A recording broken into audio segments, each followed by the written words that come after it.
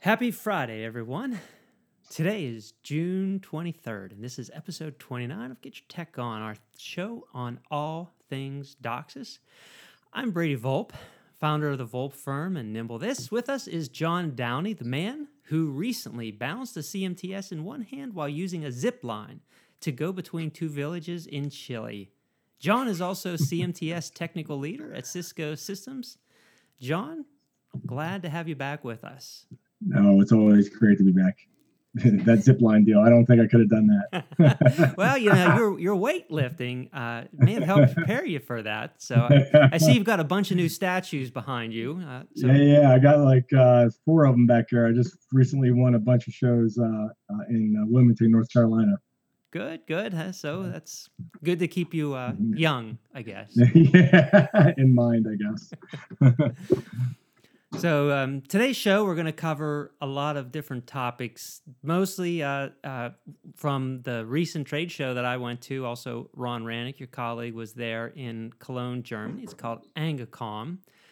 Some of the big topics there were RFi, full duplex DOCSIS, which I think was kind of surprising for people to see actual demos of FDX.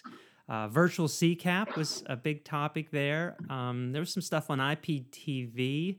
And again, also remote PHY. These are like really, really big topics that were strong at the show. So we'll be covering those. First, I have some interesting things in the news that I want to kind of throw back and forth between us, John. So the first one was involving the FCC. So the headline was Broadband's Future is in the crosshairs of the FCC's political spectrum. And to me, this is a good one. So according to the Washington Post, the decade-long debate over net neutrality has been reignited this year by the new chairman, Ajit Pai. His proposal is to undo the 2015 decision to turn internet service providers into public utilities.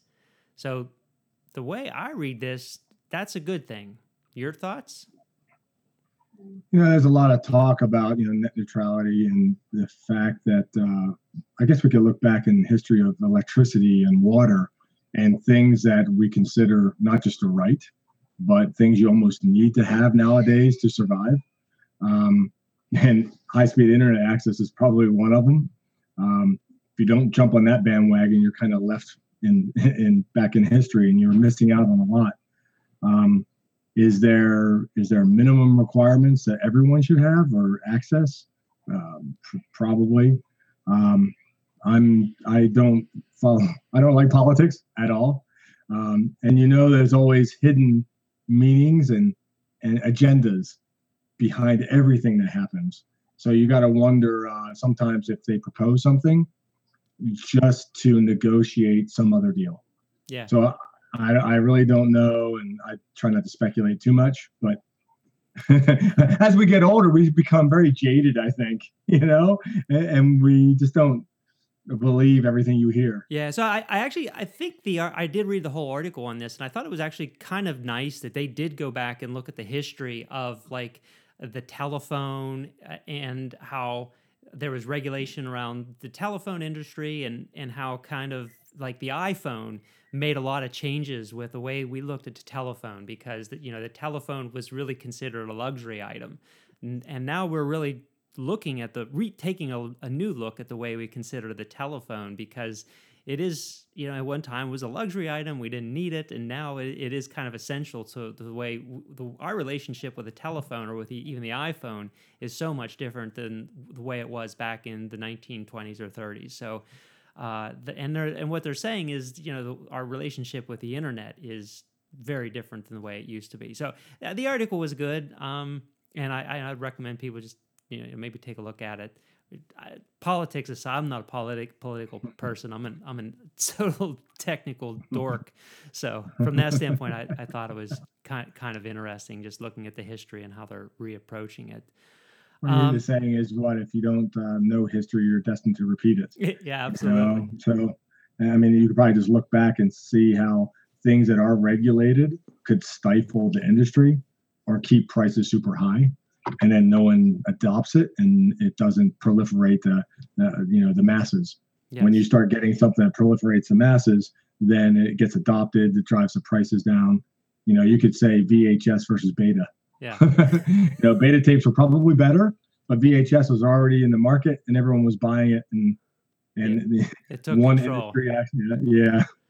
So speaking of kind of like disruptive technologies, according to Motherboard, the company called OneWeb is backed by Richard Branson and leaders from Qualcomm and Airbus. They're planning to launch a constellation of as many as 720 satellites into low Earth orbit in order to beam internet everywhere.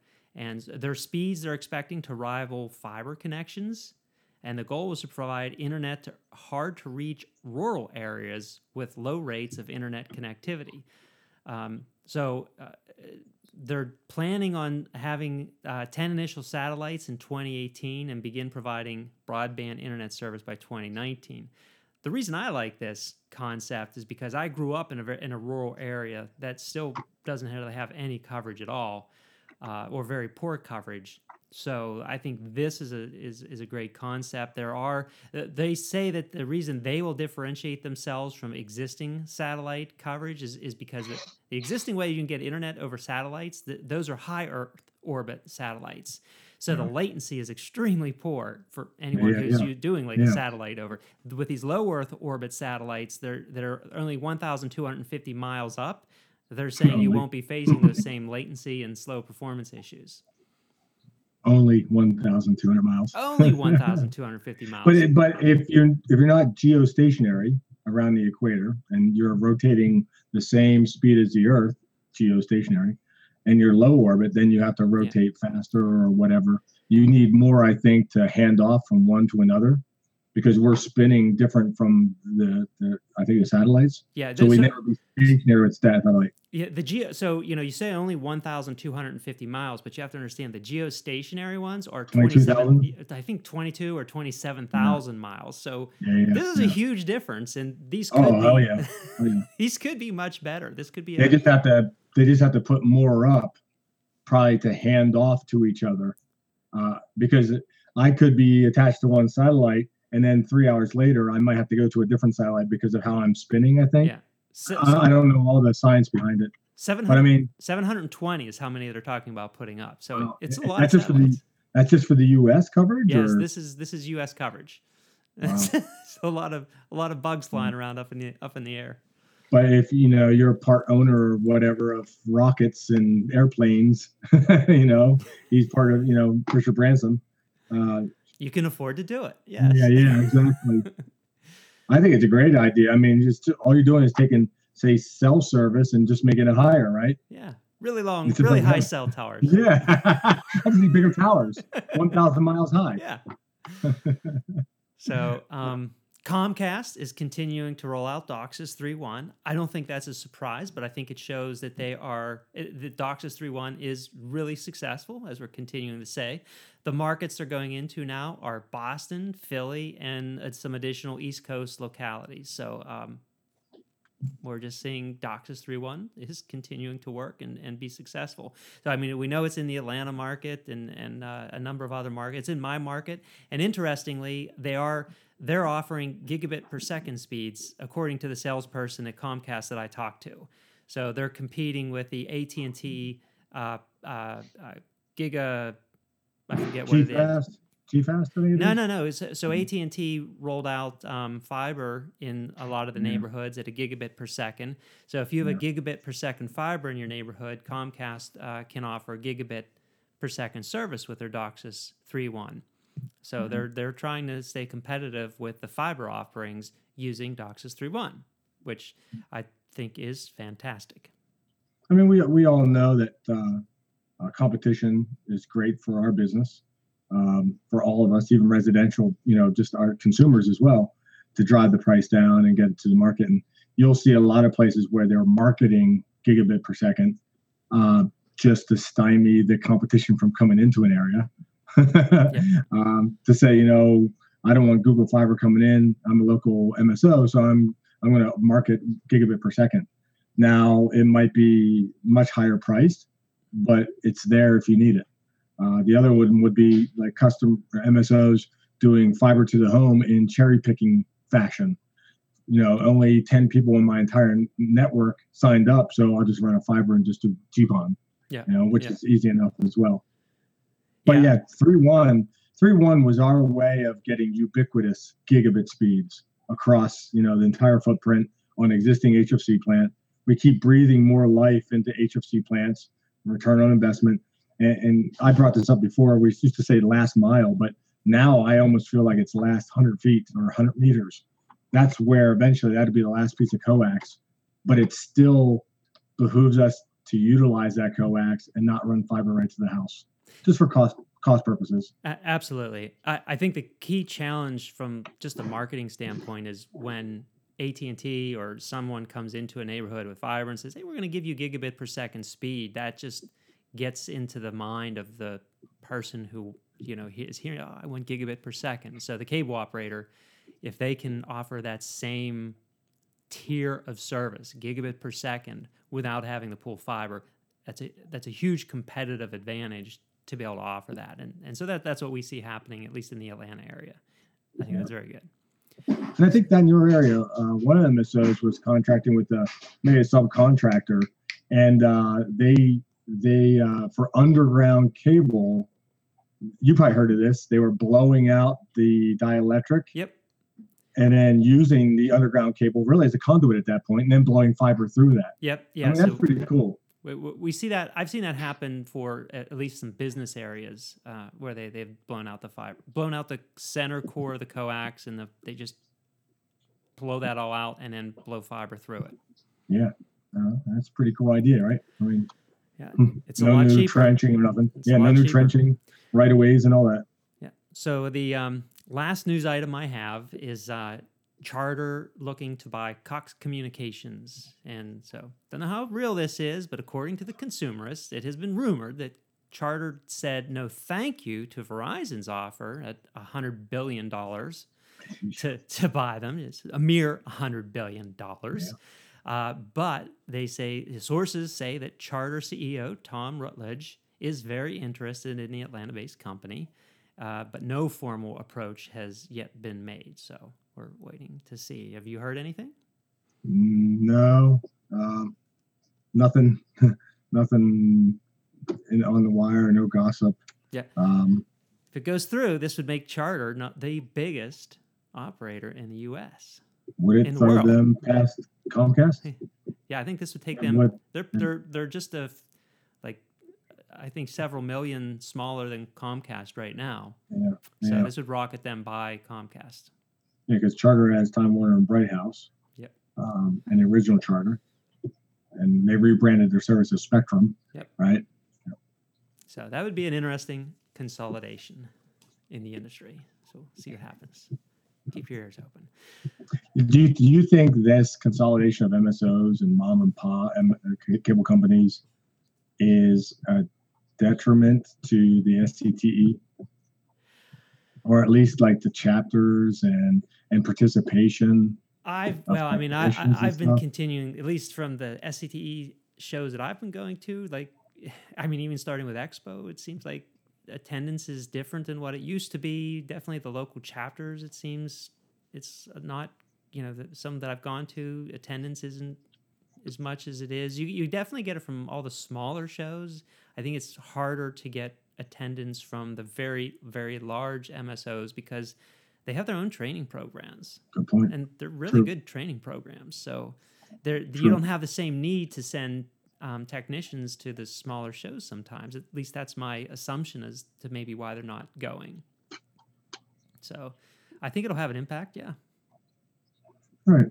Yeah, I if you have a show in a city that's predominantly Comcast, then you don't have, like when we used to do local meetings and stuff, you'd have people from Charter, Comcast, Suddenlink, Mediacom, all these different MSOs sending 5-10 texts each. So you'd have a nice, diverse group in your audience. And then you can bounce ideas and stuff like that. Now, if you go into a city and it's predominantly, say, Comcast, and they're like, well, we're only going to send 5 technicians, and those are train the trainers. Yeah. so you're only getting 5 people to attend. Now they're great guys, but I'm finding it harder to justify, going all the way out there to not even have a room full of people. So I know me and Ron have done a lot, and you've probably done it, is a WebEx. Yeah. Some of it WebEx, man. You can get a lot more. You can record it. I like to do whiteboarding though, so I like to be on site. But the WebEx, if it's a canned presentation, it works pretty well as serves the purpose. I've been doing the same thing. I've been doing a lot more WebExes than actually physically traveling, unless the travel is close. But the WebEx is a lot simpler, and especially when you know that there's probably only going to be 10 people or less in the room, it's difficult to justify traveling for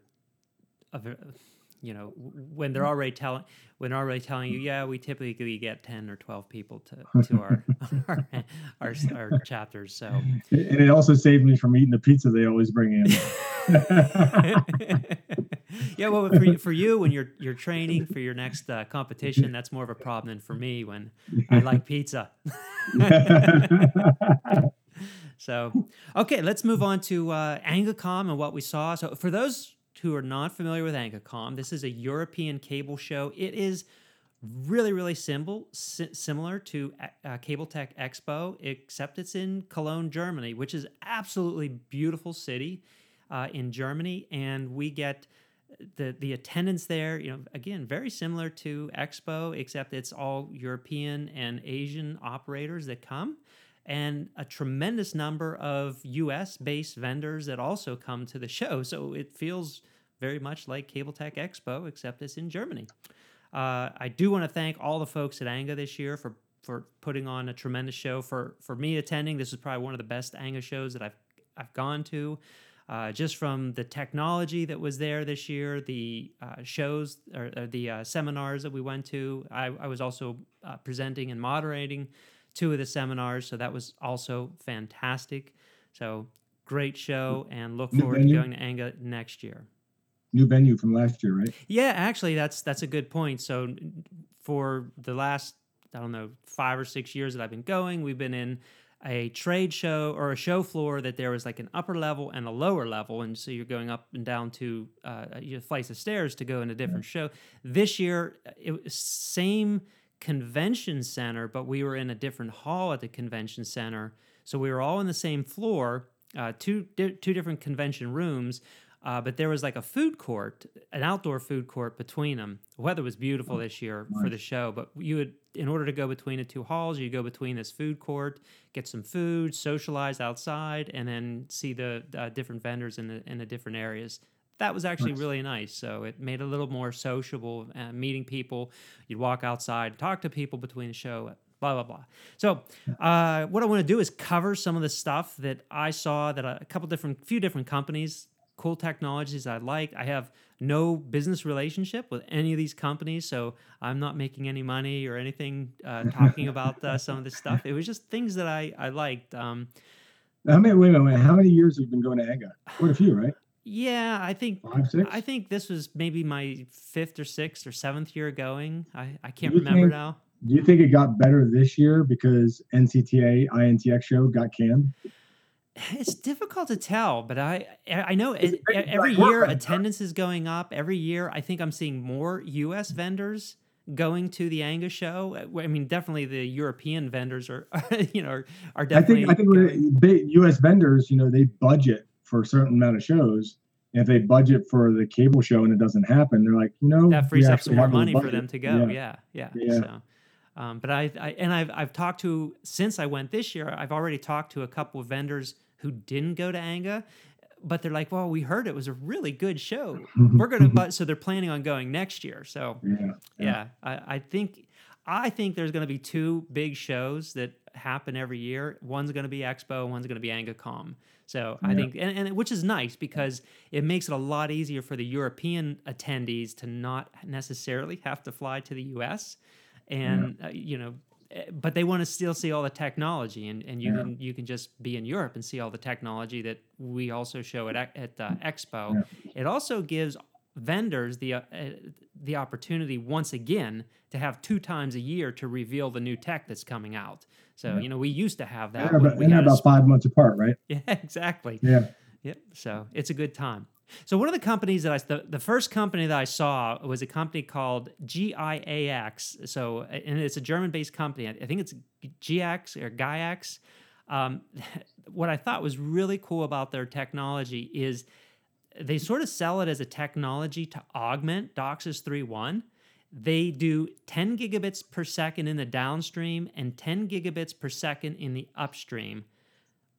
But they do this all by doing this in the upper band. So they basically start at 1 gigahertz and they overlay a really high frequency QAM channel. And it's basically like a really wide bandwidth SC QAM at that high frequency to do 10 gigabit down. And then above that, they do another really high bandwidth QAM channel at the even higher frequency. So they start at like 1 gigahertz and go up all the way to 3 gigahertz to do this 10 gig down and 10 gig up. So I mean, I think their focus is probably for like businesses or any place where you're just running out of HFC, and they're a viable alternative to costly, lengthy fiber deployments. So especially in Europe, where you have it's all buried infrastructure over there. There's almost no aerial deployments anywhere, and so it could also be a viable alternative to places in the U.S. maybe where everything's buried, everything's underground in cities, and maybe you do need to get 10 gig to say a business. So this is a great solution where you could do that, and you can't pull fiber. You can't blow it, you can't pull it because it's just too costly to do that, but you need to do it now. So from my point of view, this is a really nice architecture or an overlay architecture to get 10 gigs down and 10 gigs up, where it's just simply not plausible to do it any other way. So these guys are a startup. It's called it's GIAX, Gigabit over Coax, GIAX. They're a German startup. I'd recommend if you're a cable operator and you're in a pickle and you're trying to figure out how can I get 10 gig down and 10 gig up right away, take a look at these guys. Pretty cool company in Germany. And yeah, as an RF guy myself, how wide is the channel? Do you know? Did they say? Is it variable or it's one size and they can change the modulation? They did tell me, and I don't have it memorized at this point. But I always think as RF, we're always worried about how temperamental coax is at higher frequencies. So one, you're running into more attenuation. If the channel is wide, you have more tilt in the channel. If you lose that channel or any part of the channel, do you lose the whole thing? You know how RF is. Right. So it's like all those technical things I'd be interested to know more about. And then it's always going to come down to cost. Is it requiring another CPE, another head end unit to do the overlay? So yeah, devil's in the details. Yeah. But people can look it up and see what the fine print is. Yeah, they have some information here on that they sent me where they say it's adaptive coding and modulation, no interrupted modulation change, so they can go from QPSK to 1K QAM. They are using LDPC for their error correction. So we've seen what LDPC does in DOCSIS 3.1. So yeah, what they're doing is nothing new, but maybe the technology is finally caught up to make it economical. Yeah. So they're taking the best of DOCSIS 3.1 and 3.0 and chipsets and going from there. Yeah. Yes. So I would again, if you guys, if someone's interested in this, check out the company, GIAX, in Germany. So the next thing, so RFi, and I'll be talking about RFi, Remote Phi. I spent a good bit of time at a company called Telest, also a German company, www.telest.com, looking at their RFi products. Very, very cool RFi products, but even more that interested me was their RF amplifiers. So, you and I both started at Seacor. That's how we met. How we've been sort of had a lifelong relationship now. And so we understand things like pads and equalizers and balancing amplifiers. And a big thing that everyone was sort of talking and promoting at the show, including Teleste, was the auto balancing capabilities of their amplifiers and remote PHYs and nodes and stuff in general. And this really appealed to me because I appreciate how much time a cable operator can spend with their employees going out and balancing their entire cable plant. And then something happens, and maybe a technician who's not very experienced will go out, open up an amplifier, and change a pad or change an equalizer that now just completely boogers up the rest of the system. So one of the cool things about Teleste and some of the other equipment providers that they were promoting is the self-balancing capabilities in their amplifiers. It looks at the signals, looks at some tones, bounces in a forward. So you don't need attenuators anymore. You don't need equalizers. You can see all of this with an iPad or an Android tablet. You can see this balancing going on. You can look at the levels, or you can just set and forget, and it balances for you. You don't even need to open up the amplifier housing anymore to do this balancing. And you have the capability of locking out technicians and saying, you can look at what the settings are, but you can't adjust the settings. You can't make adjustments because you haven't reached a skill level to do that. After some training, we'll let you make these adjustments. So this whole concept of the auto adjust, I think, is really cool and something that will catch on. They also had the ability in their products to ship their amplifiers with a dual diplex filters. So they can have a 6580 split diplex filter in there, and then future-proof them with a 204 megahertz diplex filter in there. It's just a lot of future thinking going on. Was it programmable or a hard swap? It's I don't know if it was programmable or they just had two diplex filters, so I don't know if the switch on that 204 was variable or if it was just a switch over to the 204. I'd have to look back on that. Because at Cisco at SC Expo in Philly last year, we showed the IntelliNode, and it was the same deal. No pads, no EQs. The diplex filters are now pluggable devices, so you can order a 4254 split or an 85-102 split. So it's not auto generated, but it's you could pull it out and put a new one in. So it's no more surface mounts like it used to be when we were at Seacor Electronics and stuff, where someone would diddle with the coils and the capacitors and screw up the response of the amplifier by messing up the diplex filters. But these diplex filters, everything's surface mount, but it's a pluggable device, so you can take it out, put a new one in, and have a different split right away.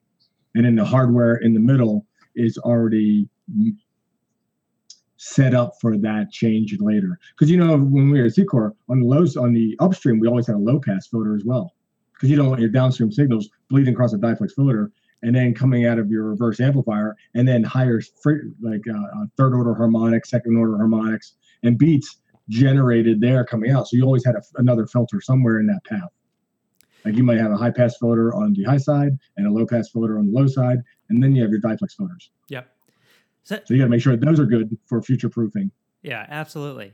And the one thing that I got the sense that European operators are fairly they have experience with all these active parts that are part of the auto balancing and auto tuning, auto alignment in the amplifiers. I am curious what U.S. operators, how U.S. operators will feel about this adoption, because I see this as a technology that is going to would be hugely beneficial. And I do know there are some U.S. operators that are looking at the technology, but it does seem that there's a trade-off with reliability. I think it won't be technology that wins; it'll be the bean counters. Yeah, there's huge how savings. Much those accessories are. Remember at Seacor, the pads were probably $5 a piece. The EQs were probably $5-7 a piece. Yeah. In an amplifier, you have an interstage EQ in a pad, potentially. And return. On the front end, you have an input, and then the return pad and EQ. You could have, and then maybe directional couplers for splitters and stuff like that, you probably have 7 or 8 accessories in that one device. That's just hardware cost. Then there's all the labor associated with going to every single amplifier, putting the pad in, adjusting, all that. The tackle box. Yes. The tackle box for every technician has to have.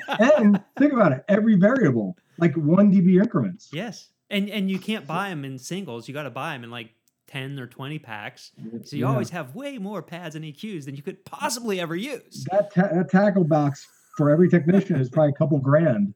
It's probably a couple grand of accessories. Yeah. Yeah, it's a lot of money like tied up in accessories and walking around with them and all that other stuff. And then you think about it, if it's in Telenode or adjustable, you could do 0.1 dB increments. Yes. Yeah. You're not at the mercy of the pad or EQ being 1 dB increments. Yep, absolutely. So I think it's cool. I was just blown away with some of the capabilities in the amplifiers, just because I've designed them before and I know I know how many resistors, capacitors, inductors go into all the different components, and now they're doing it all automatically. It's cool. Yeah. So okay, moving back to Remote PHY. So one of the things you and I have talked about before is, okay, you have the CCAP, or sort of the brains of the CMTS in the head end, and then you have this digital link out to the Remote PHY device. So this brings up some intrinsic problems. Like, what if I want to send a pilot tone out to that Remote PHY, out to the node? You can't send analog signals over the digital link. Another problem that particularly happens in Europe is they have like these must-carry requirements for FM radio. They have to send FM radio from the head end to the Remote PHY. So this is a problem for them. Now, how do they do that? It wasn't built in. There's a really cool guy that I've talked to at every trade show. His name is Bo Kronbach. He has a company called he does like Kronbach tracers and other products. So he has this Kronbach tracers ND1, and this fits the perfect solution for modulating or taking like FM radio signals at the head end, converting them into a digital signal that goes over the NDF. So that's the basically the digital link from the head end to the Remote PHY. And then at the Remote PHY, those FM signals are converted back from digital into the RF, so the Remote PHY can now transmit the FM signals into the HFC plant. And so his box goes from 70 megahertz to 1218 megahertz, or the NDF channel, so he could also be used for like pilots and other things. And so he was doing this demo there. He's integrated basically using the NDF and NDR standards, so he can use this just using standard protocol. They're part of the Remote PHY spec. So I thought this was a nice, cool solution. It's a rack mount head end box that just allows them to plug in FM signals and transport it. And it didn't seem like anyone else was offering the same type of solution to fit a particular problem that was going on. So the Remote PHY device is what's going to generate RF. And we look back at what RF we have today. It could be tones for balancing amplifiers. It could be tones for leakage detection, leakage testing. It could be single carrier QAMs. It could be single carrier QAMs for video, actual MPEG-2 video, DOCSIS 3.1 OFDM. So there's a lot of things, RF, that has to be generated from the Remote PHY device. I never really thought about, it having to generate FM, which, in the US, we don't do that. We don't generate an FM and put it on our cable plants. Some people might have put it on there, but we don't have that, not liability, but requirement. It's a requirement that they must carry FM in. So I would come back, because as you're talking, I'm thinking the fix to all that is what we did in the off-air analog broadcasters. We got rid of it. We went digital broadcasting, right? We went digital broadcasting. So what if I said get rid of FM analog and go, you can't call it FM. It's Sirius radio, right? Yes. Satellite radio. could we take the satellite? Could I take a satellite receiver, Sirius radio, and it's digital, and could I somehow regenerate it on a remote PHY device? Yeah, It's got copyright problems there. I mean, that's the ideal solution, right? But where they are right now is they have it's an analog signal. It has to be carried. So if you want to go to a remote PHY solution, you have to digitize it. Yeah, and all the customers' homes are CPEs, basically FM radios. Yeah, they can only tune 88 to 108. Yep. So what Bo Cronbach did is he's like, there's a problem. He's like a crazy FPGA designer. I mean, he's super around these. He's done a lot of other. He's like done burst demodulators for the return path to capture DOCSIS signals. There's a lot of cool stuff around that. So he took an FPGA. He converted these signals into the NDF standard and plugs it in, and it works. So very elegant solution to a complex problem. Nice. So still along the sort of CCAP and remote PHY area is there was some virtualization of CCAP. There's a demo going on. I'm not going to mention the vendor's name because these vendors had an interest of also coming on and doing a hangout with you and I and talking about this technology. I think it'd make a great discussion. So you and I have talked about virtual CMTSs before, and they were doing a demo with their virtual CMTS. And the beauty of it was just one server, like a 1 RU server. That was their CMTS, and that was feeding to a remote PHY. And so we did start talking about some of the cool things that you could do with this. So they were doing with this server, I think they said they were doing 48 service groups just from a server, and going into their, they just had one remote PHY though, so I don't remember how many service groups that remote PHY was capable of doing. But they started talking about some of the challenges that virtual CMTSs can solve. We were talking about well, if you want to upgrade the software, the iOS of the remote PHY, normally when we do this with a CMTS, it can be kind of problematic. Normally, you want to test it on a lab CMTS and make sure the modems that you have running don't have problems with the new iOS. And they're saying you can actually upgrade just one service group in a virtual CMTS because you can break one service group off, and it's kind of like doing it in a virtual machine. You can upgrade that, and it takes very little time to upgrade it in sort of this virtual environment rather than in a hardware environment.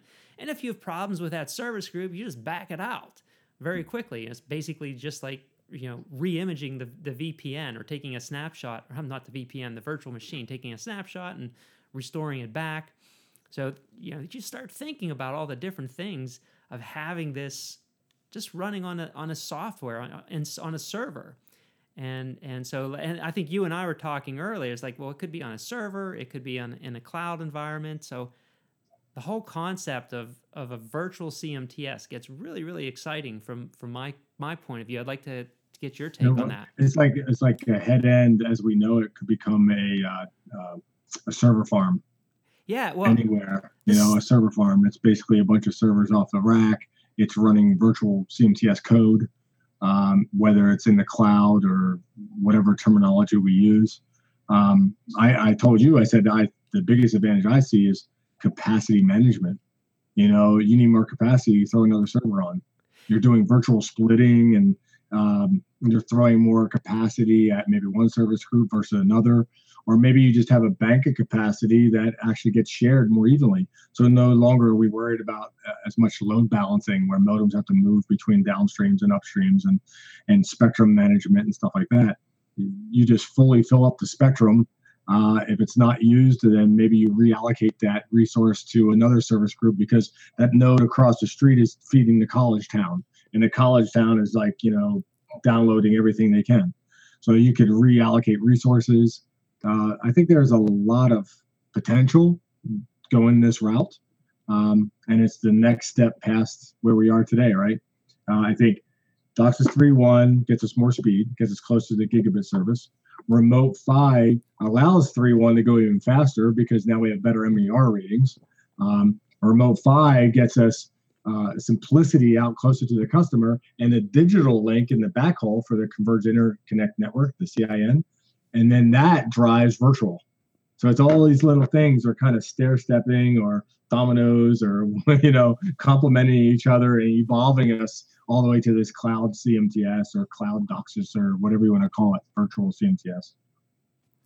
Yeah. So the other thing with virtual CMTS, doesn't the development cycle for doing this, doesn't that get faster? Because if you're waiting for like hardware spins on a 24 layer board or something that's in a CMTS, you're waiting weeks for that to come around. But if you're doing development in a virtual CMTS, it's software development.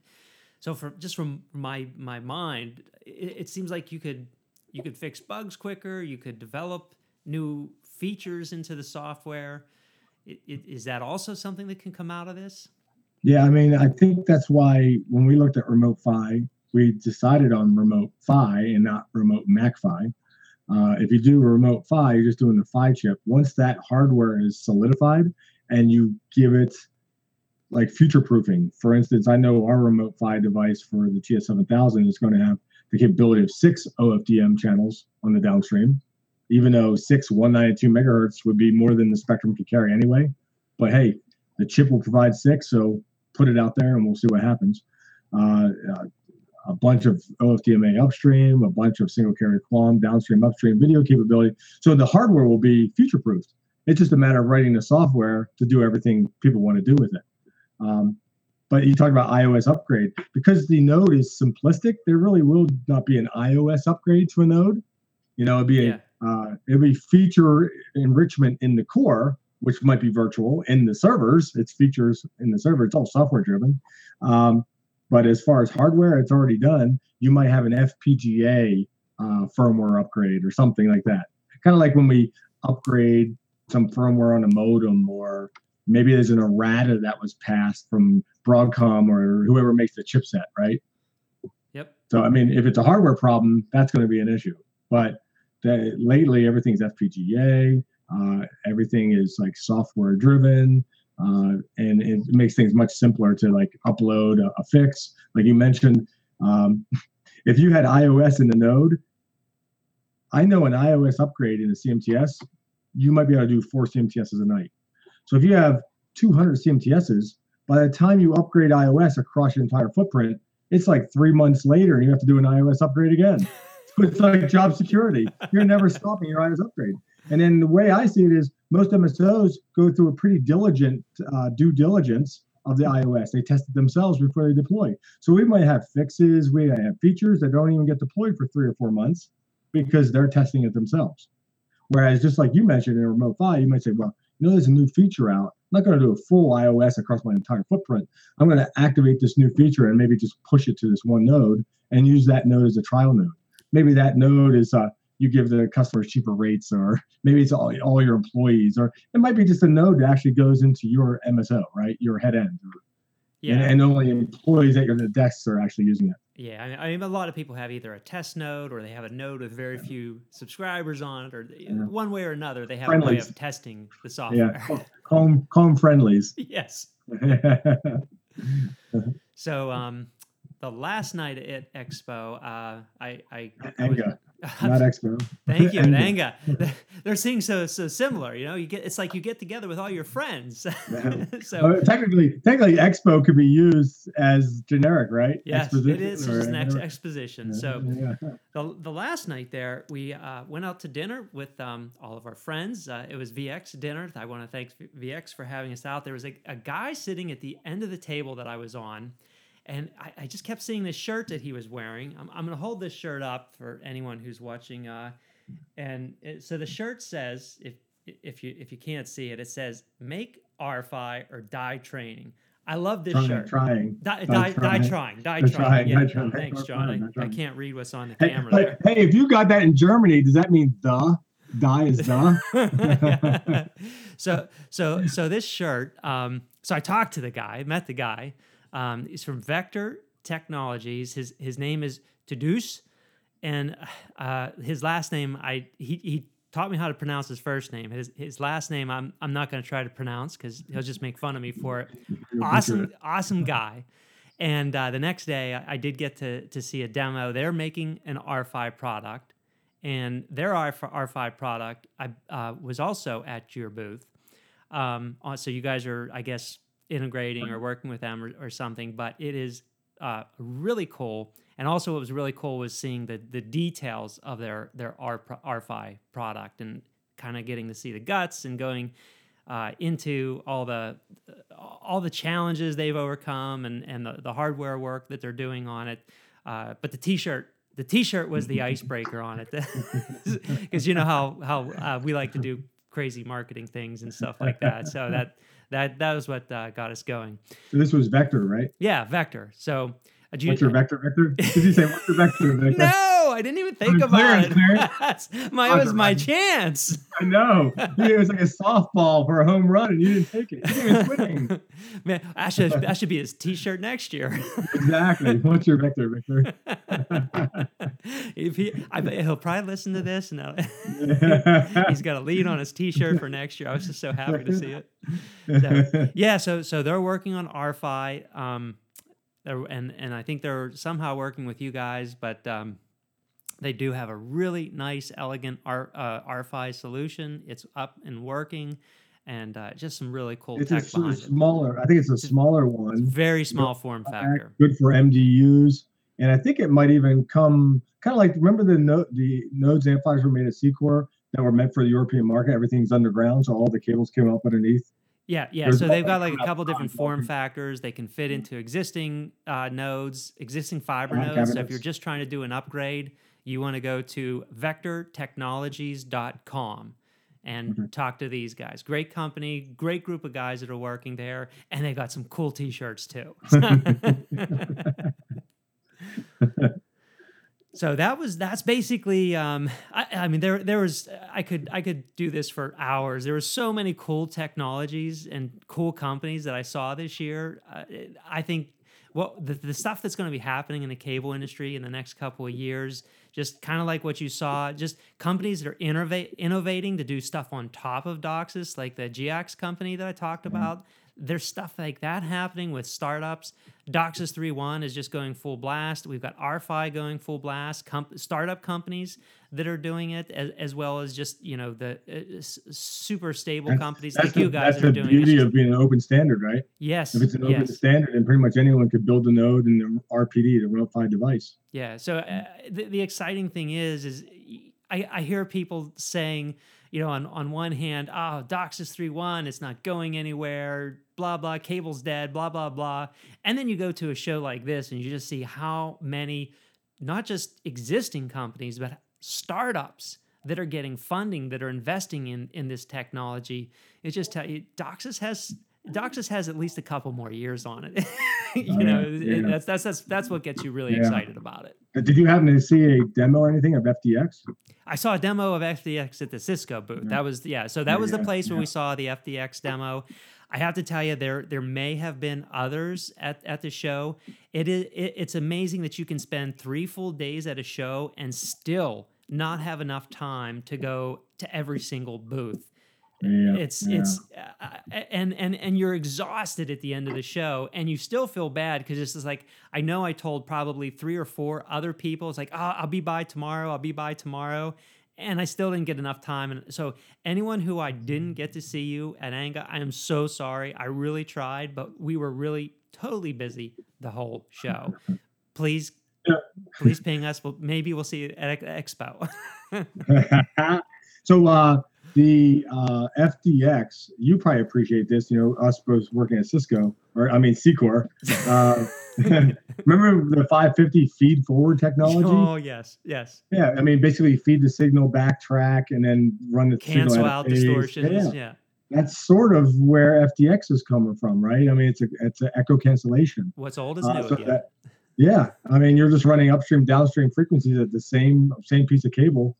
And you have amplification and stuff like that, but you can run echo cancellation, so the signal kind of sees its own signal, deletes it, so it doesn't interfere with the other signal. I mean, FDX has some promise. I think for us to run upstream signals at such high frequencies, like 500, 600 megahertz. Uh, Upstream power level issues is always a problem with me. But I think by that time it's node plus zero. It could be remote PHY node plus zero. Could be remote PHY tap, meaning the tap is a node, meaning your service group is 8 people now, right? Yeah. So now the technology is so small. Basically, where you have taps, it's fiber to that point. Maybe it's DWDM because you don't have as much fiber, but you just do run different wavelengths. But you only have 8 customers. So the only coax now, like I said, is that last 100 meters. Yeah. Yeah. No coax except that. So even if I do upstream at 500 megahertz, there's only 100 meters of coax. Granted, it's small, but because the remote PHY is right there, I also don't have to hit that device with plus 17 like I do on amplifiers. When you do reverse balancing on amplifiers, normally you want to hit it plus 17. Well, the remote PHY, you might only have to hit it at 0 because it's the CMTS right there on the pole. You understand? Yeah, absolutely. So if I look at the numbers, I might be able to come out at 40 dBmV and still go through all that loss of 500 megahertz and still hit it 0, no problem at all. You know, you understand? Yep. You run the numbers, it makes a lot more sense. We're trying to get fiber deeper, but fiber to the home is still economically crazy. It's a big expense, even just for that last 100 meters. So I could see remote PHY getting as deep as, to the tap, if you will. Yep. And then having the PHY there, better MER. People say, wow, could I do 16K QAM for DOCSIS 3.1? I said, I would never discount it. Yeah, well, once you get so close, crazy. it becomes really possible. I mean, we're doing 4096 and easily, and that was something that I think when we started talking about DOCSIS 3.1, people thought we were nuts talking about 4096 QAM.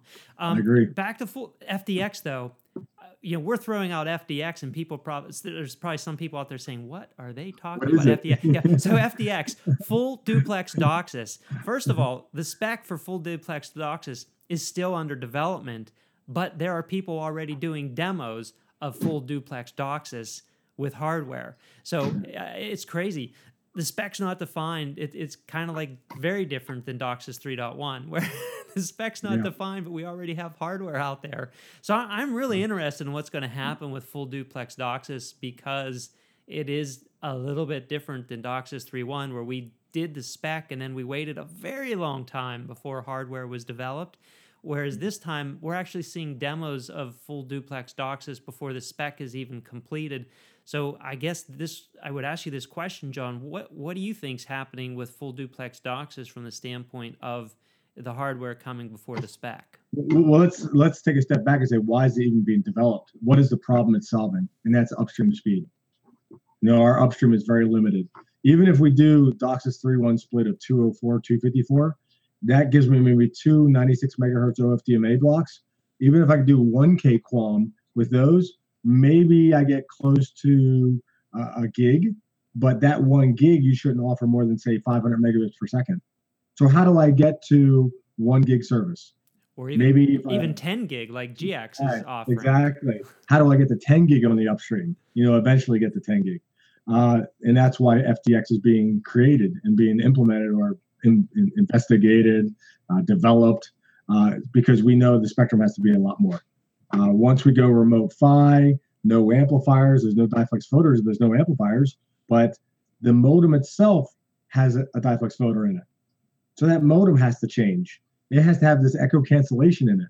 And what happens if I transmit and you're my neighbor and we're doing the same exact frequency? Your downstream is my upstream frequency. How is that going to be full duplex? This is called full duplex DOCSIS. How is that going to be full duplex?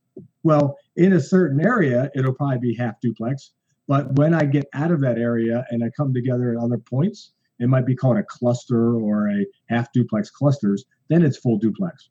But even if I'm 10 gig half duplex, that's still 5 gig up and down. Even if it's 10 gig down, but I'm not doing upstream at the same time, it's still 10 gig down. So I mean, there's a lot of capability with this full duplex, and the problem is trying to solve is upstream speed. How do I get to that 1, 5, 10 gig on the upstream? And I think the question that everyone asks, well, not everybody asks, but I've seen asked in many forums that I've been in is, well, you get to that node plus 0, why not just pull fiber the rest of the way? And then you have lots of speed, right? So why not pull fiber the rest of the way, John? Money. It always comes down to the bean counters. Yeah, that's exactly always right. money. I mean, if money was an issue, we would run fiber, right to your eyeball. Yeah. But I don't think people understand that. I mean, pulling fiber, there's a cost pulling fiber, then that cost to run a fiber drop to the home, that actually becomes the biggest cost. So I've done some analysis on this. The cost, like the cheapest that you can do to run a fiber drop to the home is $500. So that's like what AT&T has got it down to, so if someone says no, there's a lower number than $500, please post it on our YouTube channel or tweet us or whatever. You're basically putting a node at the house, so you have a NID or an NIU. So that's you have to run the fiber. Those are more expensive than cable. They're more expensive than cable modems. That NID, it's more expensive than $35. Of course. So the number I've been told is $500. That's using mechanical connectors, not fusion splicing or anything like that. $500 running fiber into the house. So you add that up. Every subscriber that you're running fiber to is going to be $500. 500 plus 500 plus 500 plus 500 per subscriber. But if you already have coax running into the home and a cable modem, you don't have to pay that. So I think that's really what operators struggle with when they start adding up the cost of running fiber, that if there was another solution like FDX, that is a better solution ultimately. Even back in the day, I thought, well, what if we did fiber to, say, the tap, and then we do wireless hotspot? But wireless is open spectrum, and if we do 2.4 or 5 gigahertz, how do you know you're not going to interfere with each other anyway? Because of everything that's wireless nowadays. Yeah. So now we're trading one problem for another. And I've actually got really, really good Wi-Fi coverage. I've got a mesh network in my house just with Wi-Fi. And even still, I can't do this podcast in my house using Wi-Fi. I go to a hardwired connection to my computer because I know I will not have a good connection just with Wi-Fi in my house. I don't want to have to rely on a wireless connection from a tap to my house. And then people concerned about security. Yes. And then there's the security concerns. So that's why cable still has a few more years in it. I agree. Amen. All right. And on that note, we are at the top of the hour. We've wasted another hour on DOCSIS and cable and all these things we like. So, John, thank you for your time. No problem. You're welcome. I guess we'll see you in next month. We'll probably see you in another month, and hopefully we can get another guest. We do have some guests that are interested in hanging out with us and talking about cable. So maybe we can get one of these other vendors on that want to talk about their technology, and we can see what they have to say. Do we have to prep them first for our humor? I've warned them. About our humor. None of this is scripted, so believe me. It's completely informal, unscripted, and what we say can and will be used against you because it's recorded. Yeah. All right, John. Thanks so long. We'll see you in a month. Take care. Take care.